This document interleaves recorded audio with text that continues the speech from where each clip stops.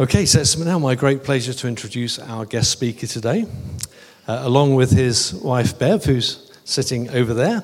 They are senior pastors of Vineyard Sutton. They're area leaders for Vineyard churches in the London region. They're actually the reason that Lynn and I became part of the Vineyard originally, and they're still our personal overseers within the movement. He has a Doctor of Ministry degree and a PhD, so he obviously has a brain the size of a planet, but more importantly, he has a heart the size of a planet as well. So please would you give a very warm Aylesbury Vineyard kind of welcome to Jason Clark.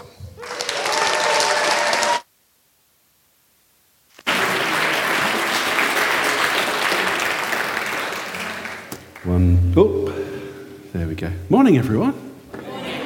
It's lovely to be here with you. And I think this is the third time I've been up here and sharing with you over the years. And it's always a privilege to come back here. I was on the drive up here, I was thinking about our history with knowing about the Aylesbury Vineyard. And we knew Mick and Lynn 30 years ago.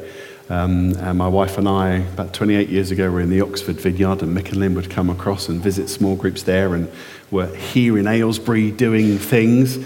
And remember how exciting it sounded, what God was doing here, and the way that through the birth of this church he moved, and especially ministry to the poor. And to come up and see the community fridge and just how that ministry continues here and what this church does in the community is amazing. And then lovely to see Steve and Lynn as friends take this church on and have it continue into more of what God is doing for it. Love your cafe area outside, by the way. It's very beautiful. And so in getting ready for today was praying and listening to the Lord and saying, Lord, what is this, a word that you've got? And I've got something to share. And I hope it will encourage you and strengthen you. But to begin, we've got a little video to watch. The Bible says, my king is the king of the Jews. He's the king of Israel. He's the king of righteousness. He's the king of the ages. He's the king of heaven. He's the king of glory. He's the king of kings. And he's the Lord of lords. That's my king. I wonder, do you know him? My king is a sovereign king. No means of measure can define his limitless love. He's enduringly strong. He's entirely sincere. He's eternally steadfast. He's immortally graceful. He's imperially powerful. He's impartially merciful. Do you know him? He's the greatest phenomenon that has ever crossed the horizon of this world. He's God's Son. He's a sinner's Savior. He's the centerpiece of civilization. He's unparalleled. He's unprecedented. He is the loftiest idea in literature. He's the highest personality in philosophy. He's the fundamental doctrine of true theology.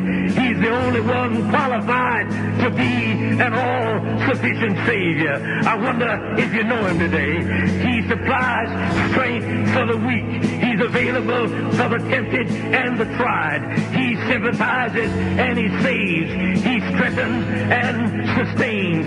He guards and he guides. He heals the sick. He cleanses the lepers. He forgives sinners. He discharges debtors. He delivers the captive. He defends the feeble. He blesses the young. He serves the unfortunate. He regards the aged. He rewards the diligent. And he beautifies the meek. I wonder if you know him. He's the key to knowledge. He's the wellspring of wisdom. He's the doorway of deliverance. He's the pathway of peace. He's the roadway of righteousness. He's the highway of holiness. He's the gateway of glory. Do you know him? Well, his light is matchless. His goodness is limitless. His mercy is everlasting. His love never changes. His word is enough. His grace is sufficient. His reign is righteous. And his yoke is easy. And his burden is light. I wish I could describe him to you. He's indescribable. He's incomprehensible. He's invincible. He's irresistible. Well, you can't get him out of your mind. You can't off of your hand. You can't outlive him, and you can't live without him. Well, the Pharisees couldn't stand him, but they found out they couldn't stop him. Pilate couldn't find any fault in him. Herod couldn't kill him. Death couldn't handle him, and the grave couldn't hold him. Yeah! That's my king. That's my king. Now, if you go to YouTube, you can find that. That was Dr. S.M. Lockridge. His full name was Shadrach Meshach Lockridge. I think his parents were determined for him to know his Christian heritage. Died in 2000, very well-known African-American preacher in America. If you go to YouTube and just Google, do you know him? It's interesting, you had the same response as people in the first service. Once we start to hear someone declare who God is, who Jesus is, something responds in us, and it's called worship. That's what you did just then. We worshipped, clapped our hands. And that's the question for the talk I've got today. If you want one, it is, do you know him? Do you know him? And under that, another question. Do you know him, and does your life match an encounter with that God? The one that we just got inspired by and clapped? I'm asking you a question about a gap. Is there a gap in your life between knowing that God and what's going on in your life at the minute? I'm sure many of you came here with many things this morning, and there might be a gap.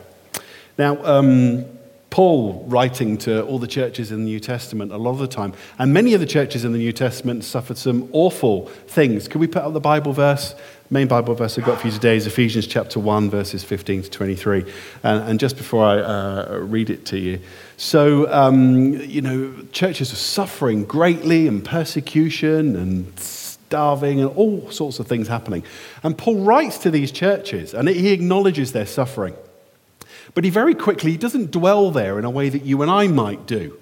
In fact, it can seem almost a little bit dismissive. He goes, these are just light and momentary troubles. You notice that?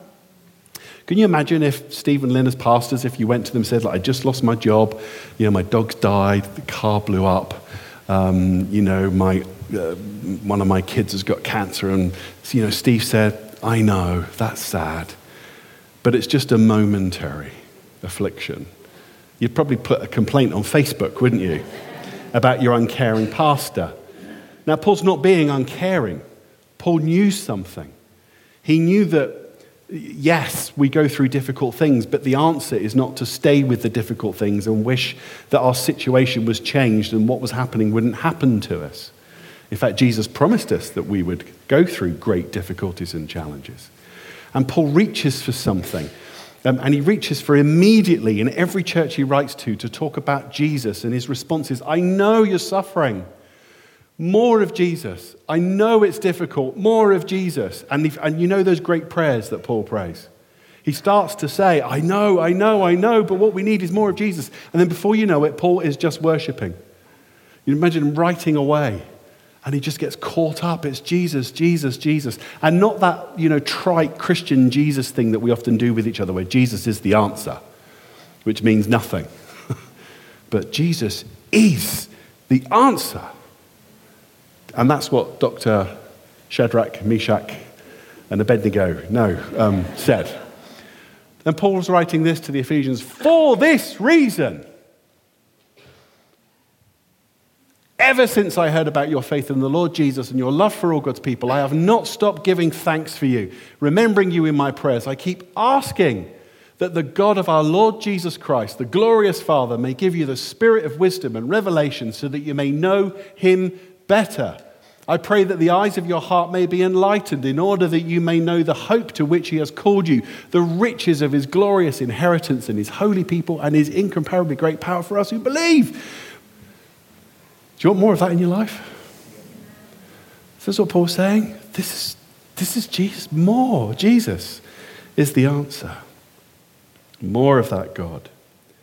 Jesus is not someone to get us something else. Jesus is the something else.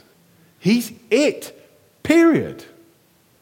Now, when it comes to relationships, you and I know this, but we have a tendency, we're going to look at this a little bit this morning, we tend to default to using Jesus to get us the things that we want.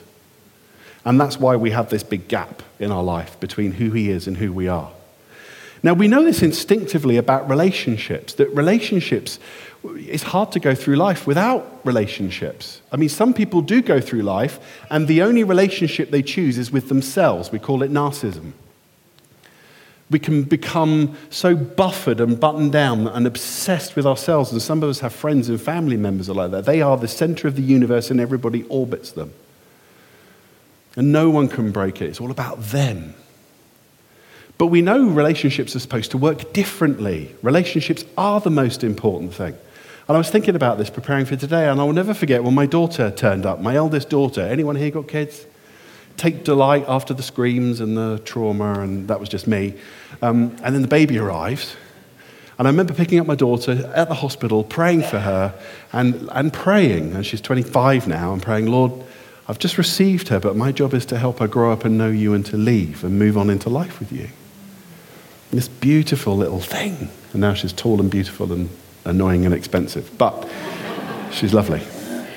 So, and I remember entering into the world of mother care and needed a pushchair. I hadn't thought this through. We were young. We got married at 21, and I didn't come from a great family for looking after us or sorting out anything. And I remember going down, and you go into mother care, and the first time as a very young, in my early 20s, dad, and looking at pushchairs and like, oh my goodness. I mean, now they're all different. They're carbon fiber and Bluetooth and all these kinds of things, and iPad screens and you name it. But in our day, none of that stuff. So anyway, picked this and thinking, I don't know how to pay for this. I haven't got the money to pay for this. Our family couldn't help us, and we didn't have resources to do things. But something welled up inside me for my daughter. It was like, I'm going to pay for this, and I'm going to find a way to pay for it. It doesn't matter how many jobs, I've got whatever it takes, I will do because of her. Because I had met her, something came out of me. Does that make sense? Now, it's a bit different when they grow up and other stuff comes out of you in the middle of the night and you can't get some sleep, but that's a different story. But then, like my wife, first time I met my wife, before she was my wife, I met her and I was a poor student and working 12 different jobs to try and get through. We were both at London School of Theology, and I didn't have a grant and Bev didn't. And, I didn't have 2 pennies to rub together. But because of having met who my wife was and my relationship with her, suddenly the money that was in my bank account didn't stay there very long. Guess where it went? It followed the love. It followed the relationship. See, we know that about our relationships, that when we encounter someone, it pulls something out of us and something just flows naturally from us. And some of us have had experiences of God, and he's touched us, and we move towards him. But then life happens, and the gap opens up, and it becomes someone we go to get something else. And I'm prone to this even as a pastor. I sometimes think that my prayers, maybe they're more Christian because I'm a pastor, but I realize sometimes I come to God with a list of all the things happening in the church. And it is no different than coming to God with a perpetual shopping list. And he's like, sometimes I hear like a sigh. Could we just chat? Could we just be in relationship? The gap opens up so quickly with the pressures and the things of life happen, and we move from a relationship to something that isn't. Now, in 1 John 5, verse 12, John writes this: whoever has the Son has life. Whoever does not have the Son does not have life. Makes it really simple. If you've got Jesus, you've got life. If you don't have Jesus, you don't have life. So just to pause there and again come back and say, so this God and this who Jesus is and how we got motivated hearing someone remind us, again, to hit the pause button and say, so can you just for a minute, can you feel or sense where that gap is between meeting that God and what's going on in your life at the minute? We've got a gap, haven't we? So let's look at how that gap, a bit more about how it opens up and how to bridge it. I want to share with you just really simply this morning 3 things drawn from Scripture that explain how that gap opens up and also point towards how that gap can be closed. Yeah? So to bring understanding, but also so we can make a movement and a response if we want to close that gap. The first one is this, that if we meet God, to meet God is to be sent. Scripture again and again, I wish we had time for this morning, shows us that when someone encounters God, they are immediately called by God to enter into what he is doing in the world. Not to go home and go, that was nice. I met God today. That was nice. If you've met God, something happens. Remember? Pushchairs, roses, flowers, meals out. Displays of affection, public displays of affection emerge. Inappropriate ones for Christians. We should be. I've met God. Out we go. To meet God is to be sent. In fact, the word that we used, where we get the word mission from, in Latin means missio, to be sent. But often, again, the only time we go to God is often just to get something. It would be a bit like having a son or daughter that only goes to their parent when they just need something. I've got some friends like this with their kids, and it's a bit sad. And they go, do you know what? The only time we ever hear from my son is when he wants something. Rings me for money. There's no relationship there. It's heartbreaking, isn't it, when that happens? Some of us have got friends who aren't really friends at all. And you know that unless you contacted them, you'd never hear from them. And in fact, when they do contact you, it's because they want something. They're in trouble. They want help. They want support. And real friendship's not like that. Real friendship is because of who you are. I'm here. What are we going to do? Relationship. And just a quick whirlwind tour. When God meets Abraham, what happens the moment that God meets Abraham? God meets Abraham, and he says, Abraham, I'm going to bless you beyond all understanding, but in order to get this blessing, what does Abraham get told to do? Go. Give it up. He doesn't say, Abraham, I've got a great pension plan for you, an investment opportunity back where you are. I can take what you've got and I can multiply it, and then we're going to use that. Because over 2,000 years, the investment on your capital with me is going to be so great. We're going to, he doesn't do that, does he? God's economy is totally different. He says, Abraham, leave it all. Abraham was very wealthy. Leave it. Go. You've met me. Go. God, Moses. Eventually, Moses meets God. The burning bush. Remember the burning bush story? And he meets the burning bush, and he takes off his shoes, he's on holy ground, and he meets God, and then God says to him, fantastic! What does he say next? Go back. Go back to everything you're scared of and fearful of, and you think you can't overwhelm in your life, but because of me, I am doing something there. Go there. And he goes. After a bit of complaining. Which we're good at. Isn't it great that's in the Bible? You go like, me? No. We're all good at that one. Peter goes out fishing, doesn't catch anything, meets Jesus for the first time. Jesus, and in the story we can sort of read the exasperation. It's just like, oh, yes, Rabbi. Jesus goes, put out, and he goes, all right, goes back out, drops his nets, and catches the biggest catch of his life when it shouldn't have happened. Now, in the story, you'll notice, if you remember the story with Peter, there's something Peter doesn't do. Peter doesn't go, wow, I'm rich. Thanks, Jesus. Same time next week. In fact, no, this will last about 2 or 3 weeks. Could you come back in 3 weeks' time? Or actually, can I phone you? Have you noticed that? What is Peter's response to Jesus when he catches the most fish he's ever caught in his life? There is something in this story to notice. He does not really think, wow, now I've got Jesus in my life, I can get as much fish as I want. He realizes, oh, you. And then what does Jesus say to Peter? In that moment, when Peter meets Jesus and he realizes a bit about who Jesus is, what does Jesus say to Peter? Follow me. Peter goes. God has so much for us, but in order to access it, we have to leave and give up what we have, even when we feel like we don't have anything. And in fact, the less that we feel we have is the reason to go and to give and to leave and to move. God has so much for us. Jesus models this for us. You remember Philippians chapter 2? It's one of those beautiful verses. It's a hymn. They think it was a hymn that the early church used and made its way into Philippians chapter 2.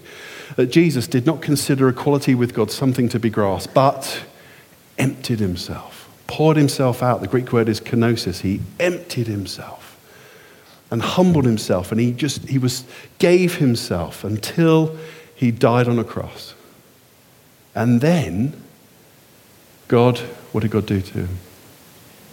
Raised him from the dead. And the Greek word there that we get in Philippians 2 is pleurosis. God himself filled up Jesus limitlessly. Filled him up. It's the Jesus way. You see, that was Jesus' relationship with the Father. Jesus shows us what it was like to know the Father. Jesus knew the Father, loved the Father. His relationship with the Father was everything. And Jesus says, the Father has sent me. In fact, John chapter 17, verse 18. And Jesus is praying, Father, as you sent me into the world, I have sent them into the world. Jesus says, Father, I met you and I went. And they've met me and now I'm calling them to come with me. So Jesus shows us this depth of what the responsive relationship and knowing God is. And by the way, again, we can think that being sent, like Abraham and Moses and Peter, well, I'm not an apostle and I'm not going to Pharaoh, and it's all those, and people that are sent, well, that's about missionaries and it's about pastors, isn't it? And people that do big things for God. What I'm talking about here today is the gap that you have in your everyday life. It's being sent to work. It's where we're called to be sent to our families. And for some of us, it's where we're called to be sent to go with God into who we are. That's the greatest mission field of our lives. When I was at Sixth Form College, I became a Christian when I was 17, and the Sixth Form College, they picked up that things weren't good at home. My father had left. I had a 1-year-old brother and another brother who was up to all sorts of trouble. And I guess they had some pastoral concerns, which was nice, and I got called to see the careers advisor, and I remember I could look back now on the questions he was asking. And basically the subtext was this, we know your life's difficult enough. What's this weird church Christian thing you've got involved in? I remember his suspicion, and quite right, it could have been a cult, couldn't it? Like the Vineyard. But anyway, that's another story. And meant well. And he said to me, so what do you want to do with your life and what's happening? And he sort of was trying to guide me towards maybe what you need to do with where you're at with life is get a good job and some pay and, really, wise, practical advice. But as a 17-year-old who'd just become a Christian, I tried to tell him, I said, well, I've met God.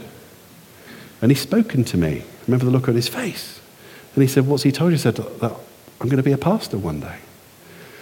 And I remember he reached over and he went through his drawers and he pulled out a manila file and he went, blew the dust off it. And he said, this is the only thing I've got. It's about being a Jesuit priest. I went, no, that's not it. I know that's not what I want to be. And then he rang my mother and had a conversation because he wanted to make sure that this church wasn't making my life worse. And I remember the next day I was walking along with my best friend. In fact, he became a Christian through me, and he's now the pastor of the Southampton Vineyard, Matt Hyam. And we're walking along at 17 years old, and I was chuckling away to myself, a little conversation in my head like I do. And he said, what are you laughing at? I said, I saw the careers advisor yesterday. And he said, oh yeah, I've been to see him too. And he said, he was really concerned about, me being, my friend Matt wasn't a Christian at this point. He said, he's really concerned about me being a Christian and stuff. And you can go and see Matt, see if he remembers this conversation. And he said, why are you laughing? I said, because basically I told him I'd met God. And he said, what did the careers advisor say? He said this to me, literally this. That's great, but don't let it affect your life too much. I've met the creator of the universe, but don't let it affect your life too much. Do you know how stupid that sounds? But do you know what? That's the world we live in. We live in a secular world that would tell you, keep God private, keep him at home, public displays of affection for God. You could do whatever you want in your own bedroom with God. You can pray to him there. And what happens is that seeks, and this comes from the enemy. We're going to finish looking at what the enemy does with us. And he takes that lie and he weaves it into us. And it's like, yeah, you've met God, but don't let it affect you too much. Just a bit of a busy time at work at the minute. Focus on your job. Focus on your hobbies. Focus on your family. God loves you. It's all right. And he tells us the lie. And it is a lie. Do you know the song, When I Survey the Wondrous Cross? It's a beautiful song. I love it. For the last verse, all the verses that say, like that video we saw, it's like, here is who God is. And at the end of the hymn, after it's declared who God is and who Jesus is, the hymn says, love so amazing, so divine. What's the next word? Demands my soul, my life, my all. To meet God and to know his love places a demand on us. I met the love of my life. That demanded a lot of money and attention. Otherwise, she wouldn't still be the love of my life. My children, my love for my children demands something. And we live in a world that says that nothing should be demanded of us apart from what we pay for. And the lie the enemy speaks to us is about, we've met God, but don't let it affect your life too much. No public displays of affection. So, where are we? I mentioned John 17, verse 18. Jesus says, I've been sent by Father by you, and I'm sending them. But 5 verses earlier, when Jesus is explaining this prayers that he prays, isn't it amazing? The disciples got to listen in on Jesus praying to the Father, his relationship with him. And it's recorded for us. Well, Jesus 5 verses earlier says literally this: Father, I'm saying all these things that they, you and I, the disciples, might have, listen to this, my fullness of joy. Wow. Jesus didn't say, I'm saying all this so that they might have some joy. He didn't say, I'm saying all of this and I'm telling them, be like me, let's be sent together. I'm not just telling them this so that they might have some joy. I'm telling them so that they might have the fullness of the joy that I have with you. Isn't that amazing? Jesus is like, I have such fullness in my relationship with the Father, and if you come with me, it's yours too. Isn't that awesome? So let me say it this way. Do you remember at the beginning I said, is there a gap between your experience of God and what's going on at life in the minute? And some of you are nodding. If you could plug in the fullness of the joy that Jesus had of the Father into your life right now, do you think that would bridge every gap in your life? Some of you are like, yeah, I think it would completely. So, but we live in a world that says, put your busyness first, your tiredness. Our yes doesn't mean yes anymore. We're all terrified of missing out, and yes means maybe, and what's in it? We're trained now in a consumer society. What's in it for me? And I'm bored, and I'm not interested. And none of us would say that. None of us would say to God, oh God, I'm just too bored at the minute. We use a different word with a B. I've just mentioned it. What's the one we use the most? Busy. If we need to repent of something, that word, every time we say that word, we should repent, because it's the thing that is destroying the fullness of the joy that Jesus had in our lives. It's amazing how we're busy. We make schedules that we make, and then the crap priorities that we put in them that cut through our relationship with God, we expect other people to understand. Oh, I can't do that at the minute, I'm so busy. And do you know what? God does not understand. Do you know why he doesn't understand? Because he loves us. Do you know what? Remember what love demands? God loves us so much. He is so desperate for the fullness of the joy of Jesus to be in us. He is so desperate for us to become who he meant us to be, that he doesn't sit there and go, oh, that's all right. I know you're busy. Don't worry about it. Come back when you can. He's like, I love you. I love you. There's more than this. So, do you remember Jeremiah 29? There's a promise in Jeremiah 29. Do you remember the promise? God has a plan to bless us and prosper us. It's brilliant, isn't it? The first time anyone prayed a Bible verse over me, when I was a new Christian and hadn't ever read the Bible, I was in the first small group I went to, and someone laid hands on me and prayed that prayer over me. It was life-changing. With everything going on in my life, to hear that truth spoken over me. And here I am today, more than 30 years later. Amazing. But one of the things we need to learn about the promises of God, there's always the need to read the bit that comes before the promise. Have you figured that one out yet? There's a reason for the promise. At the beginning of Jeremiah, the people of God are in captivity. Jeremiah 28, the false prophet Hananiah, he's basically saying, look, life is difficult.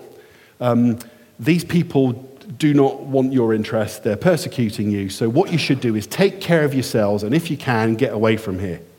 And then Jeremiah at the beginning of chapter 29 says, that's a false prophecy. That's how other people live in the world. And in fact, he says, God says, seek the welfare of the city. Do you remember that phrase in Jeremiah? In other words, seek the welfare of where you live and the people that don't know God and the people that live the opposite of how you're supposed to live and the people that do not want the fullness of Jesus in their lives. Seek their welfare and do that by taking your jobs, homes, and relationships and giving them away for those people. Isn't that scandalous? Give it away. Be sent where you are. And it's almost like in the passage there's a sharp intake of breath and silence. God's people will be like, seriously? If I'd have been there, I'd been like, seriously? I might have to pray about that. That's what good Christians do, don't they? That's why the next bit in the passage is that God says, yes. And when you pray, when you seek me, you will find me. And even better than that, if you live like this, if you live like me, if you respond out of your love for me no matter what's going on, and you go out and you give like me, then I have a plan to bless you and prosper you. Fantastic. I've mentioned how we have a very real enemy, Satan himself. The enemy in Scripture, two words just to mention in passing. One is Satanas. The etymology of that in Greek means the accuser, the liar, the deceiver. And he comes along and he lies to us about who God is. Another word that's used is where we get the word devil from, diabolos. And one of the meanings of diabolos, it means the severer of relationships. So what the enemy wants to do is he wants to tell us lies so that we are cut off from a relationship with God.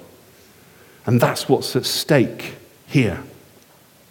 Use a metaphor here for my last thing. You know on an airplane, they tell you when the masks come down, they say, put them on your face. You remember that? You've got to do that before you help anybody else. It makes sense on an airplane when it's crashing, because it gives you something to do while the airplane crashes. That's the real reason. It's not going to be much help. Anyway, but if it was a help, that's the way to do it. Now, that process for an airplane is often used as a metaphor for life. And sometimes it is helpful. When someone is really ill or abused, it's like you've got to start to take care. Some of us are not very good at taking care of ourselves. But it is often misused, especially by Christians. And the enemy turns that into a lie. And he comes along and he says, you really need to take care of yourself. When you've got more in your life, keep putting that mask on. When you've got more money, more time, more energy, when you've got more, then you can be sent. That makes sense? Some of you heard that metaphor, haven't you? Take care of yourself. My nan, who died a few years ago, was a lovely grandmother, and she used to say this to me. It wasn't very Christian, but she meant well. Jason, take care of yourself because nobody else will. That's what she learnt in life. And God says the opposite. Take care of others, and I will take care of you. That's what the enemy hates. So, and by the way, on the oxygen and the mask, when Jesus turns up in the Gospels and he speaks right at the beginning of the Gospels in Mark chapter 1, he says, "The time is fulfilled, the kingdom of God is at hand, repent and believe in the gospel." The kingdom of God, God's presence, the reality of breaching the gap between where you are and knowing God is now open. It's here. And the word that Jesus uses at hand is the word atmos, where we get the word atmosphere from. Jesus is like, it's so close. Stop holding your breath and breathe it in. Some of us go through life holding our breath as if we're underwater, hoping to survive it. And we're terrified to turn to God and enter his kingdom and breathe it in. Breathe in the air of the kingdom. Lastly, be impressed by Jesus. The greatest challenge to today, if any of this has been any help to you, is we get in our cars or walk and leave and go home and we've worshipped and we're inspired about who God is. But within a couple of days' time, we're back to exactly where we were and that gap's back. And it's like, has it ever happened to you? Met God on a Sunday, go home, and it's like, where did that go? How did that gap come back? Well, I've got some homework for you this week. Spot those moments this week.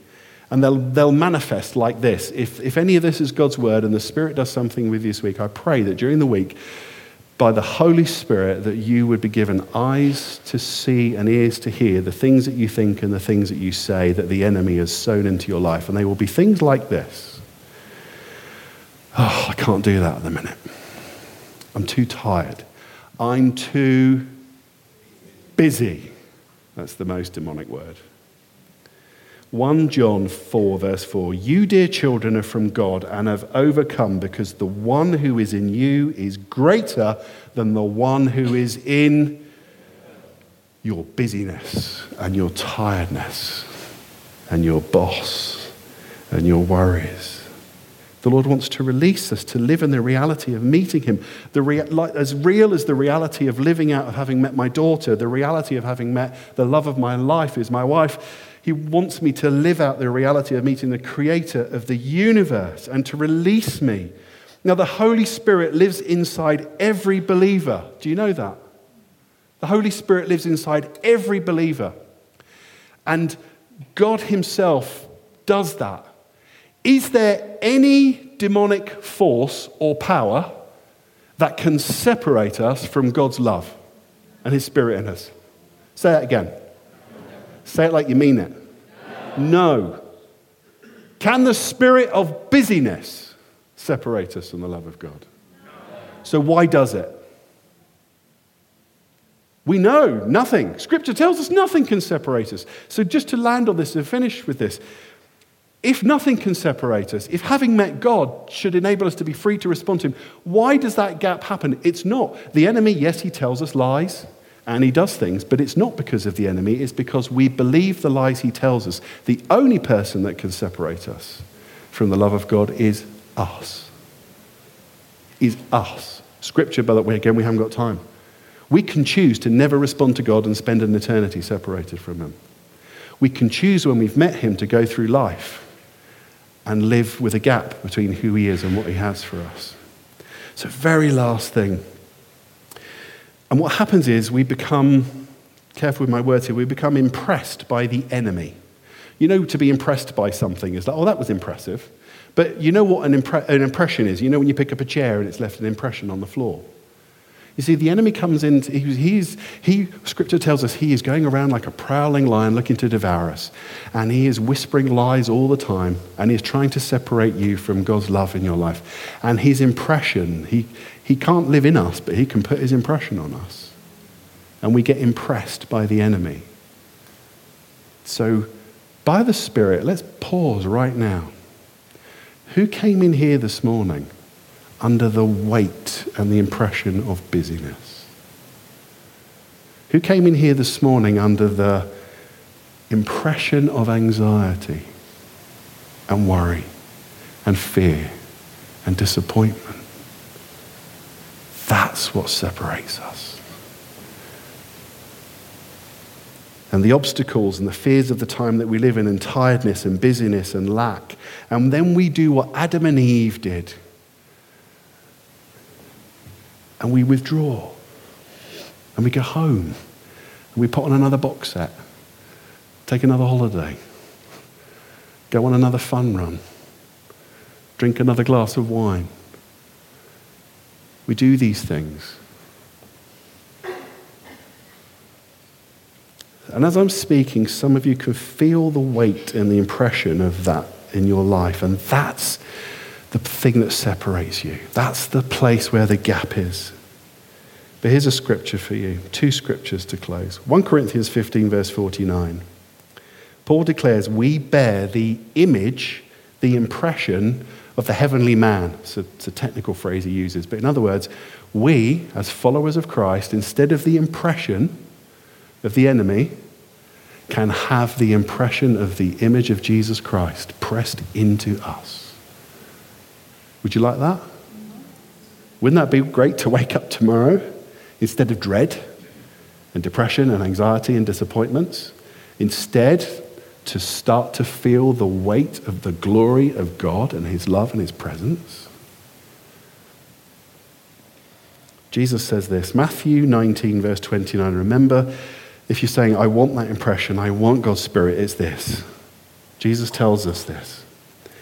Anyone who has left homes or brothers or sisters or fathers or mothers or wives or children or fields for my sake will receive 100 times as much and will inherit eternal life. Let me paraphrase that to finish. Jesus says this, anyone who stands up under their busyness and says, I say no to it because Jesus, you sent me. Anyone who refuses their busyness and steps into what I have for them, I will bless them 100-fold. Anyone who is anxious and fearful, who stands up under the weight of their anxiousness and fear, and as they say yes to me, I will replace that anxiety and fear with my presence. Anyone like that? Well, let's stand up and we're going to pray. And the Lord's got some blessing for us.